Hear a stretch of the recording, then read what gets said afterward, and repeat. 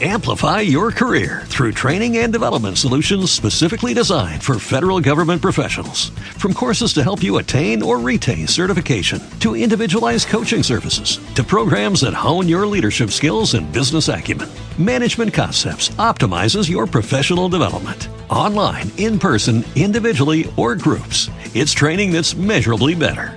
Learn more at managementconcepts.com. That's managementconcepts.com. What if you could have a career where the opportunities are as vast as our nation, where it's not about mission statements, but a shared mission? At U.S. Customs and Border Protection, we go beyond to protect more than borders. From ship to shore, air to ground, cities to local communities, CBP agents and officers are keeping people safe. Join U.S. Customs and Border Protection and go beyond for something far greater than yourself. Learn more at cbp.gov/careers. I may say here that in the end, no fewer than 49 witnesses were called for the Crown, their evidence involving an enormous amount of patient, preliminary inquiry and hard work. Amongst the first of the important facts to be discovered was that on the afternoon of the day of the murder, a man and a young woman had been seen in Southcliffe Avenue. The woman remained at the top, while the man apparently was making himself familiar with the avenue and the arrangement of the houses. Undoubtedly this man was Williams, and the woman was Florence Seymour, her name, like his, being an assumed one. At that time, as developments proved, Williams was prepared in every way for the burglarious entry of the Countess's house. Events now moved rapidly. There came upon the scene a young man named Edgar Power, who had been a medical student and lived at Haringey. He had known Williams for 2 or 3 months and was also acquainted with Florence Seymour and Williams' brother. To this brother from Eastbourne, Williams, after the murder, sent a letter card saying, "If you would save my life, come here at once. Come to 4 Tideswell Road. Bring some money with you. Urgent, urgent." In consequence of what he'd learned, Power came to Eastbourne and called on Major Teal and said his name was well known in the medical profession, and he felt that whatever he said would be treated with discretion. And he told Major Teal that the brother and Florence Seymour were going to London by the 7:45 train that night. Chief Inspector Bauer, I, and Sergeant Hayman decided to go by the same train, taking Power with us so that we could keep the brother and the young woman under observation. We traveled in a compartment by ourselves, having seen that the pair had entered another part of the train. It was reasonable to assume that they would join Williams, and our plan was to see him and invite him to give an explanation of his movements at the time of the murder.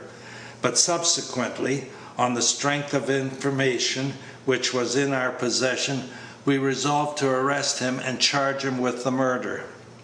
It was a densely foggy night, and when we reached Victoria Station we had the greatest difficulty in making anything out with certainty, but we saw the brother and the young woman and saw that they took the only taxi that was available and drove off.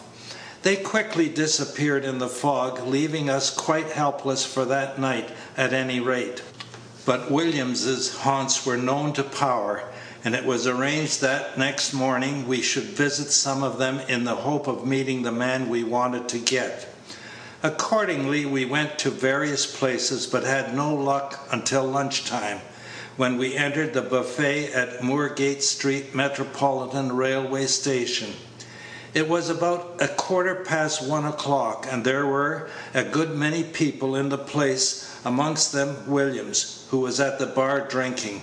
Power joined him and engaged him in talk. Inspector Bauer and I did not hesitate a moment.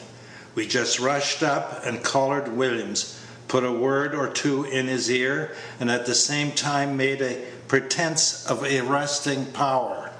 There was a tremendous commotion, of course, but we got Williams into a taxi and took him to Cannon Row police station.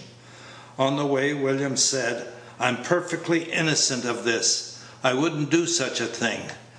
Bauer asked him if he would care to say anything about his movements on the Wednesday evening, but Williams replied, "I say nothing." Soon afterward he said, "Whoever did that did it to get the Countess's papers for political purposes.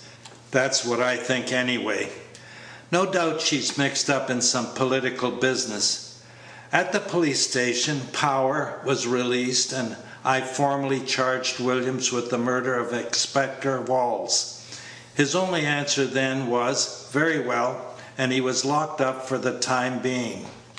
On the following day, Saturday, when we were driving to Victoria Station, Williams said, "If you inquire at Eastbourne Station, you'll find that I went there to catch a train just after 5 o'clock on Thursday.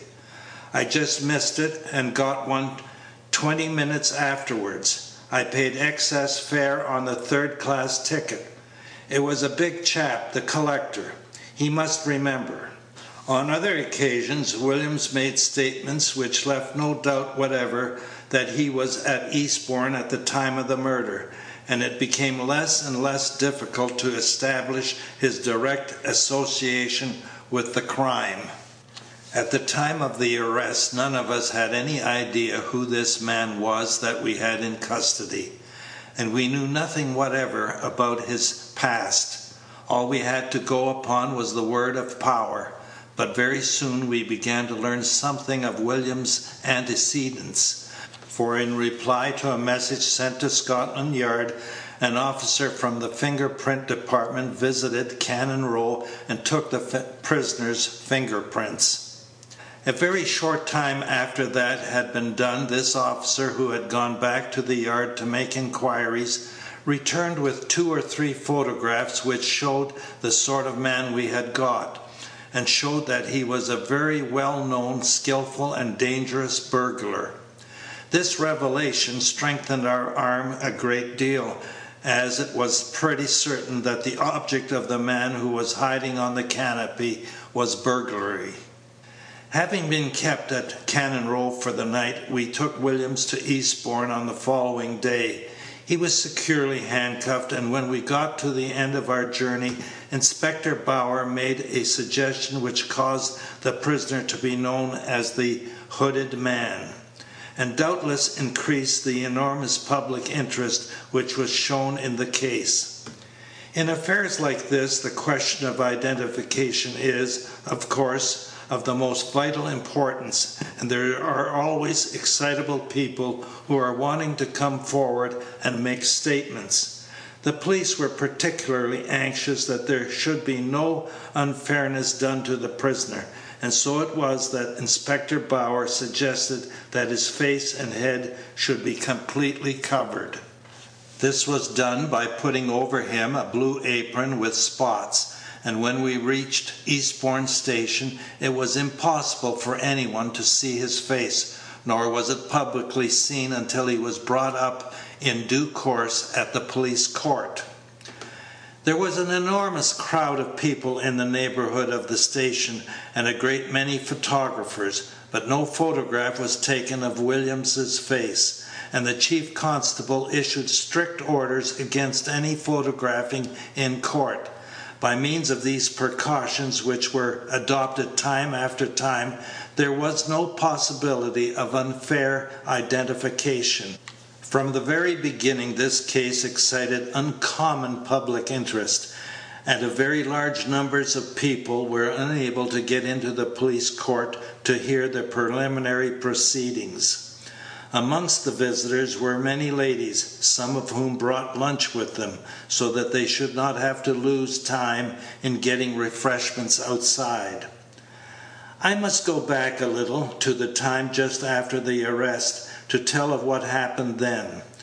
When Williams was in custody, Hayman went to Victoria Station to get the luggage, and Bauer and I went to Scotland Yard, where we decided to go to Victoria and see if we could find out anything of the movements of Florence Seymour.